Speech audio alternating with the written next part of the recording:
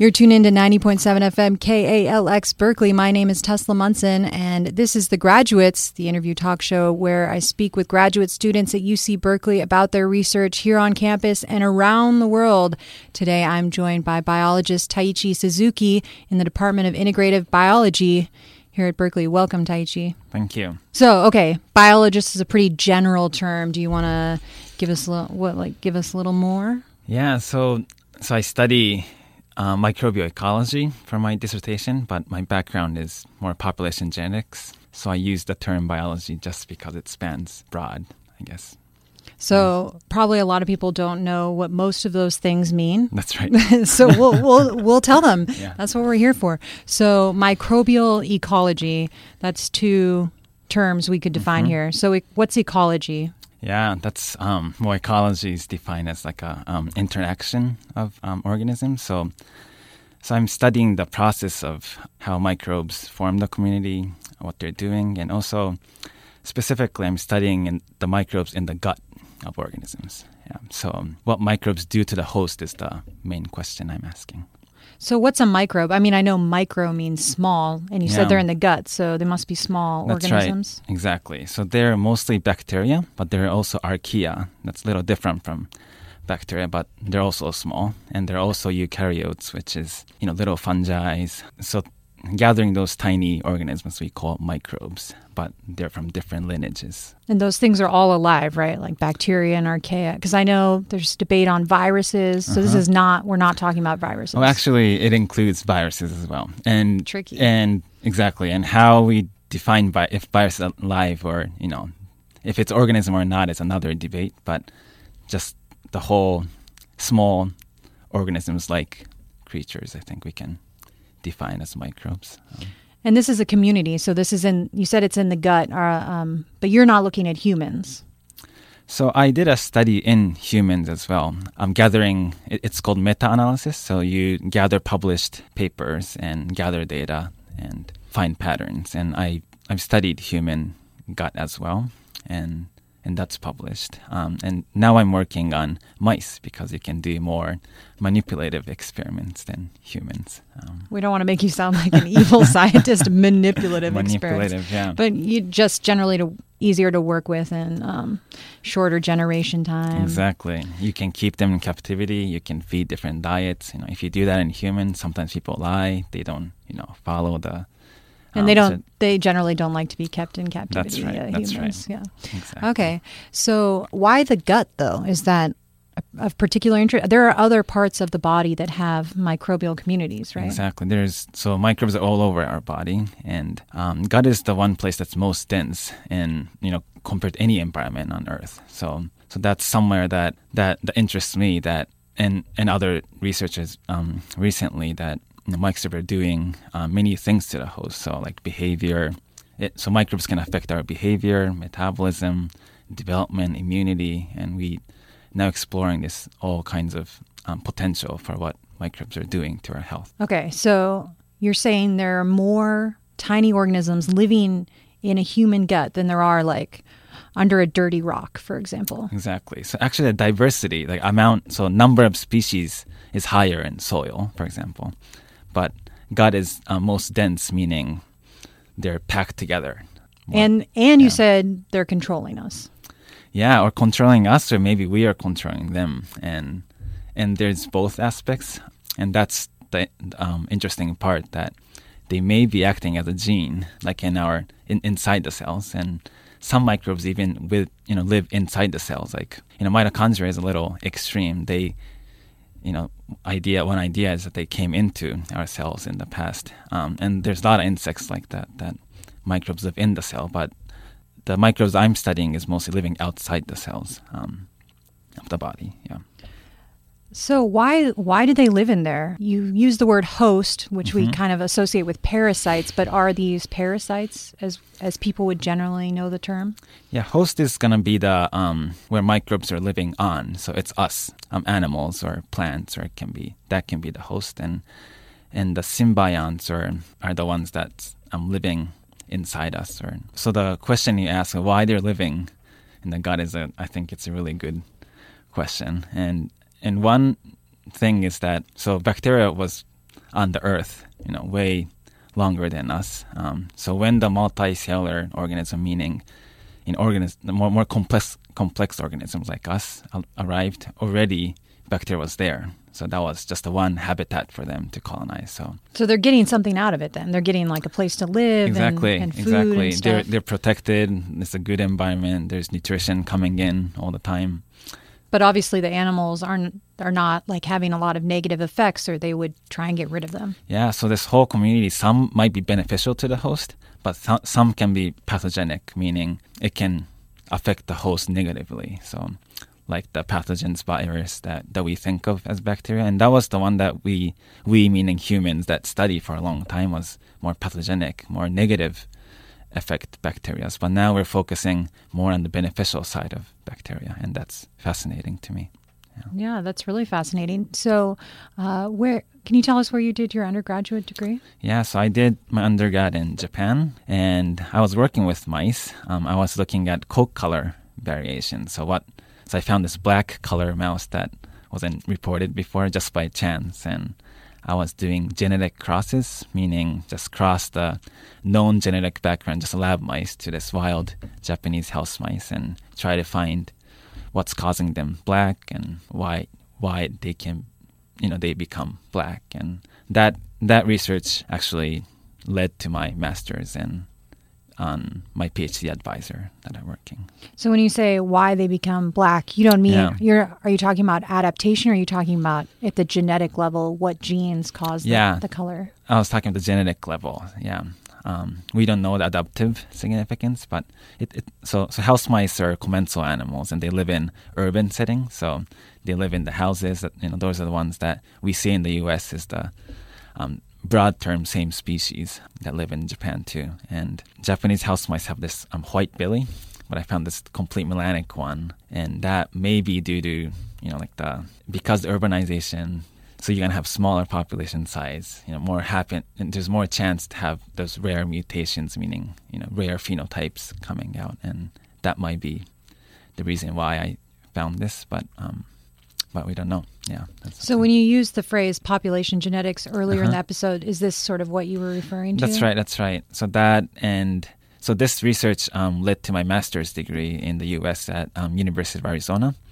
And the reason I chose that school was I read this paper by Michael Nachman. So he was studying melanic mice in the desert in the U.S., so in the Sonoran Desert. And this is a story of the adaptation of the coat color to the lava flows. So lava flows are black, and these pocket mice are adapted to this color variation. So if you go to a lava flow, you can catch a black mice. If you go outside a lava flow, you get this yellowish color more. And I read that paper, and I got interested, and so I applied to the lab, and that's where all my population genetics background is during my undergrad and the master's. Yeah. And you caught a lot of mice in your undergrad too, right? And, that's right. And in your master's. That's right. So for my undergrad, so how to collect house mice is just knock people's door because they live in houses and ask for permission to set traps. So you set the trap in the late afternoon and come back in the morning and you collect the mice. So I did that for undergrad. And master's, I used lab mice. So it was mostly inside the lab doing crosses to understand how species form. So it's a speciation genetics is the area of research. But it's more broader question that how two related species can't mate anymore, can't produce fertile offspring anymore. So that's the reproductive isolation is the technical term, but I was studying the species boundaries during the master's. Species boundaries. Yeah. So I guess for the public, that's understanding of what is a species. It seems, we talk about they shouldn't be able to reproduce, and then we see things like the liger as something that the public might be familiar with. That sort of violates that assumption. Yeah, that's exactly so these two closely related house mice occur in Europe. So the ones during my master's, I was studying the European house mice, and there's two species or subspecies, and they can form a hybrid, but the males are sterile, meaning they have their sperms are don't swim well, or the morphology is different, and they have low success fertilizing the female. So that's what we think is it's been used as a model for a long time to study the initial stages of speciation. So how species form at the early stages, and that's like the model system that I worked on. Yeah. So if you're just tuning in, you're tuned into 90.7 FM KLX Berkeley. My name is Tesla Munson. This is The Graduates interview talk show, and today I'm speaking with Taichi Suzuki in integrated biology. You were telling us about your bachelor's and master's work in Japan and then Arizona, looking at mice. And for your PhD, you love those mice, right? Yeah. You can manipulate them. Yeah, manipulate them, yeah. Yeah, exactly. So I still work on mice, but it's in a very different aspect. It's a big change for me, but maybe it's still within the mice world. Yeah. Yeah, and you still are doing crosses? Yes, partly. Yeah, for the project. Yes. So right now I'm studying.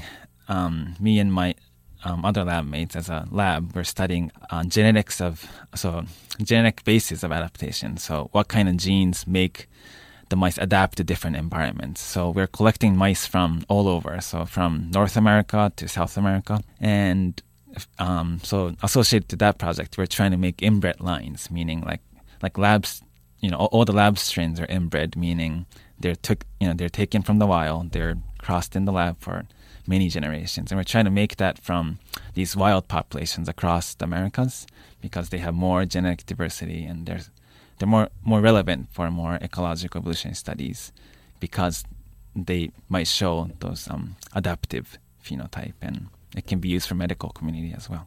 So basically, it's like the bananas. You're sick of how many strains of mice we have. You want to add some more. Yeah, add more diversity. And because it's funny to think that all our medicine and everything was tested on these small population in Europe. And I think it's important to test if that medicine is going to work to different populations. So that's the idea. Yeah. Yeah, I can't agree with you more. It's, as someone who studies teeth, for example, I don't know if they do so much of the work in mice, and mice have their teeth are just completely different from humans. So they don't even have premolars. They only erupt once. It's like all these differences. Our incisors are a little shorter. Yeah, just a little.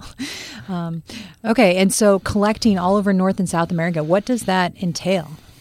It's not knocking on people's doors anymore. Well, actually it is. So this is the same house mice that live in houses. So one summer I spent collecting mice at west coast of North America, from Arizona, Tucson, Arizona, and I went through Utah and Montana and went to Canada, Edmonton, Canada, to collect mice for 2 months in a car.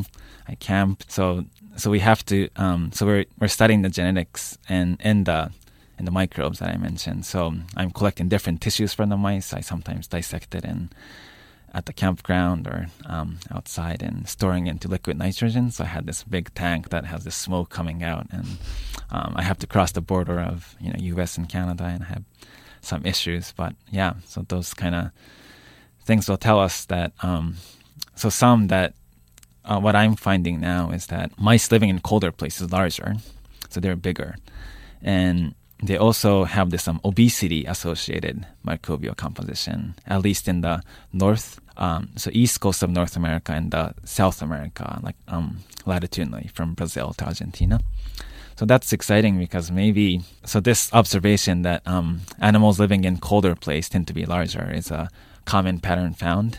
It's called Bergmann's rule, and the explanation is maybe this less surface area to this larger volume it's better maintaining the heat. So that's the initial idea, but the mechanism is unknown. So why mice are, animals are bigger, and one obvious thing is maybe their genes that make them large. But the potential explanation can be the microbes, and maybe the microbes can digest the food more efficiently and store more fat. Is the one hypothesis that I'm trying to push or studying. Yeah. Because you get these from the environment, the microbes, right? So wherever you're born, for example, and living, your gut community would reflect that environment. Yeah, not necessarily the environment, but mostly the mother too. So for example, the C-section baby and the vaginal normal birth baby gut composition is different. So that suggests that mother is transmitting vertically to the baby, and of course from the environment, it is important to structuring. So it can be mother's skin, and it can be, for mice, the environment is pretty dirty. So feces, that kind of thing. I've heard this because I'm geoscience human reproduction, that as the baby passes through the vaginal canal, it's inoculated by the mother. Yeah, exactly. So that's the initial that we think that where the baby, so babies are born sterile, but that's the first place that we think that they encounter the bacteria. But then again, through like the mother's saliva and her breastfeeding. Breastfeeding, yep, exactly. Yep. Okay. And so your work is looking at that composition of the community in different areas where it's colder, and showing that the community is different in a way that makes the mice larger? Yeah, so this study in lab mice, that if you have this obese fat mice and a lean mice, and if you transplant these gut microbes to a germ-free mice, which is born and raised in a sterile environment, only the mice that receive the obese microbiome increases body fat without increase in food consumption.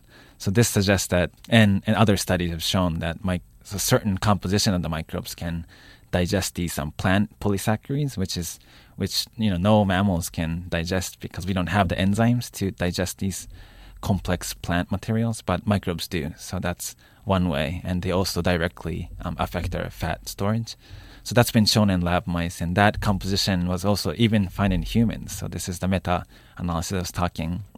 That population living in colder place tend to have this obese associated microbiome, and I found that also in mice. So it's, mice and humans are pretty different, but if you see these kind of repeated patterns, it's pretty convincing, and something is going on. And I've heard about this. I know it's on topic. It's a little okay. I've heard about these pills, like feces pills. Yeah. That they are thinking could be a therapy for obesity, and that you would re-inoculate your stomach with a different microbiome. Exactly. So that's called probiotics, or it can be prebiotics, but it's already been used.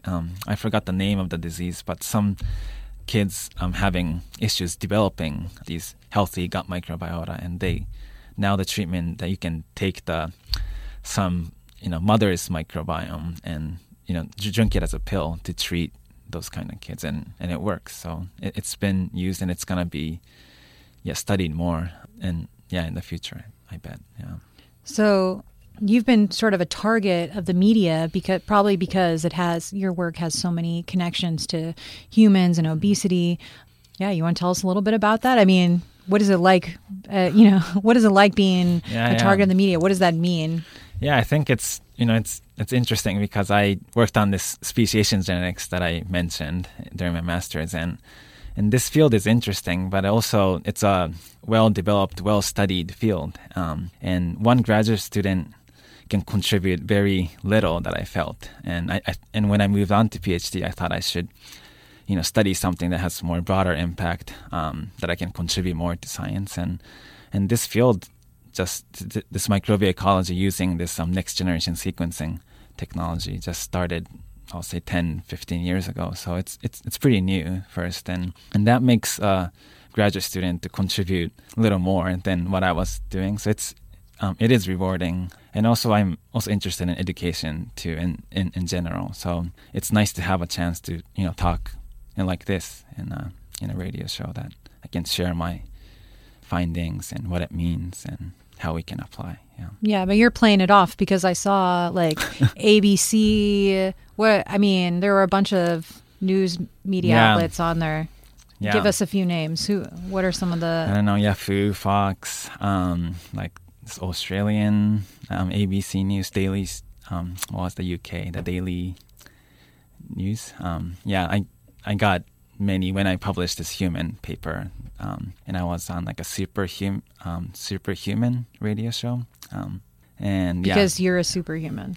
No, I'm not. Yeah. But we're all superhuman because we have this trillions of microbes, I guess.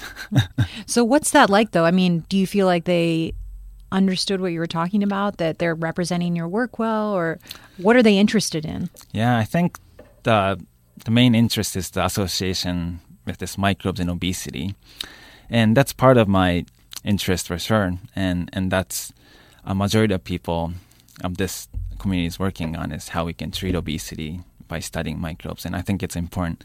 And that's the main focus of the radio and the media. But my true interest or additional interest is that how this can be really fundamental on this, understanding our biology. Because if the microbes are important for, immunity, health, development, everything, behavior, then I think it's really basic science that how our body works and how we evolved. I think it's microbes have a potential to understand more of our ecology and evolution is my focus of my dissertation. Yeah.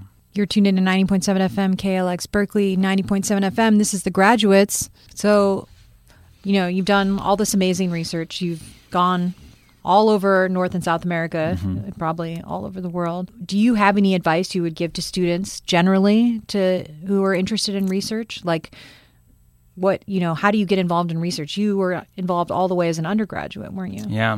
So one advantage coming to U.S. PhD program, I think, is that you can start a research project on your own, your original project. I think compared to European programs or Japanese programs, so they're shorter. So first, it's only 3-year PhD programs. So there's a tendency that you have to follow your advisor's research, and because you don't have much time to develop your own. But I think what I appreciate the most is because I was doing a complete different project during a master's, but I started this new field during my PhD that just expanded my career too. So I think that's something that I appreciate as being an international student here, experiencing different PhD programs from my own country. So yeah, that's like one advantage, I think. But how did you get into the lab in the first place? Were you just like day one freshman, like give me research? As an undergrad? Yeah, all the way back then. In Japan. Yeah, so our system is in my time it was required from the third year. So you do general coursework during the first and second year in college, and from the third year you enter a lab.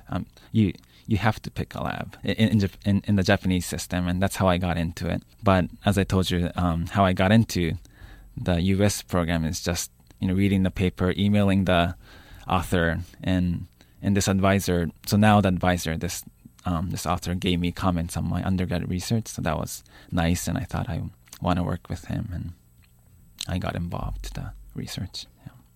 Yeah. Do you have any other advice for students, international or otherwise?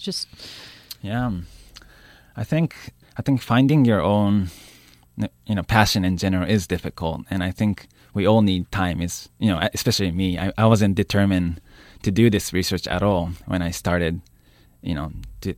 To think about being a scientist. I think is one thing I did was start with a master's because I have more time to think about what I really want to do. And I met many people in the U.S. that people do lab techs and try to be involved in the research right after their bachelor degree. And I think that's very important because for, finding a passion is very difficult and it takes time. So if I entered a PhD program directly, maybe I didn't have time to find this research theme. So so one option is to do master's or lab tech right after undergrad.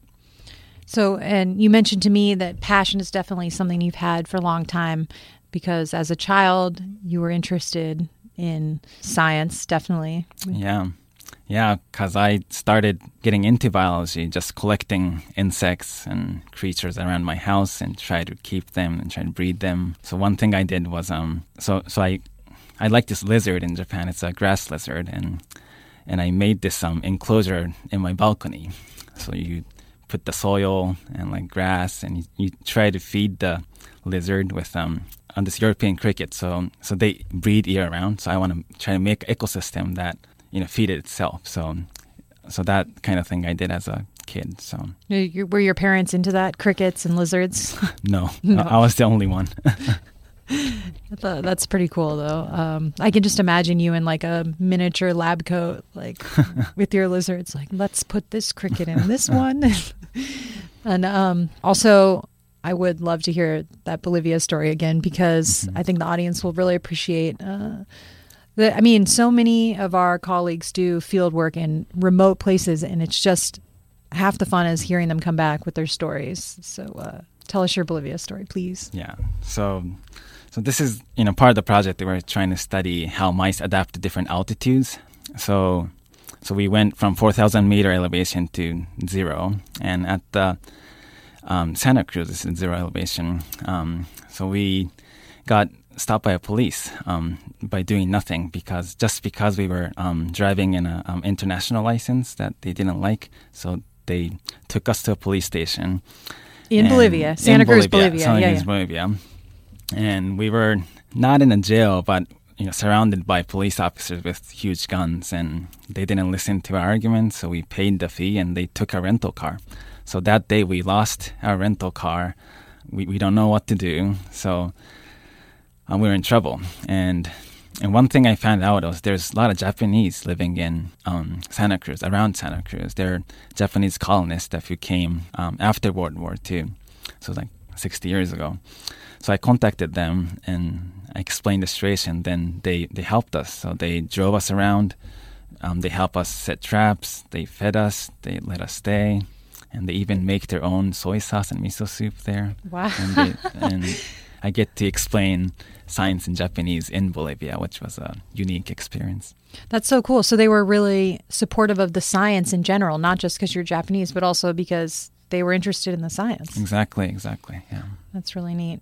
And so as we wrap up here, do you have any last words about science? Like, where are you headed? What are your big goals? Yeah, I think this this field of microbiology is it's very interesting because like we talked about how microbes can affect our health. That's a big issue, and also by creating those biofilms to treat waste and everything. So these microbes can have implications for conservation and more environmental potential. And you mentioned that you might not stay with mice forever because you're... Oh, that's right. Yeah. You're interested in how these things apply on a broad scale.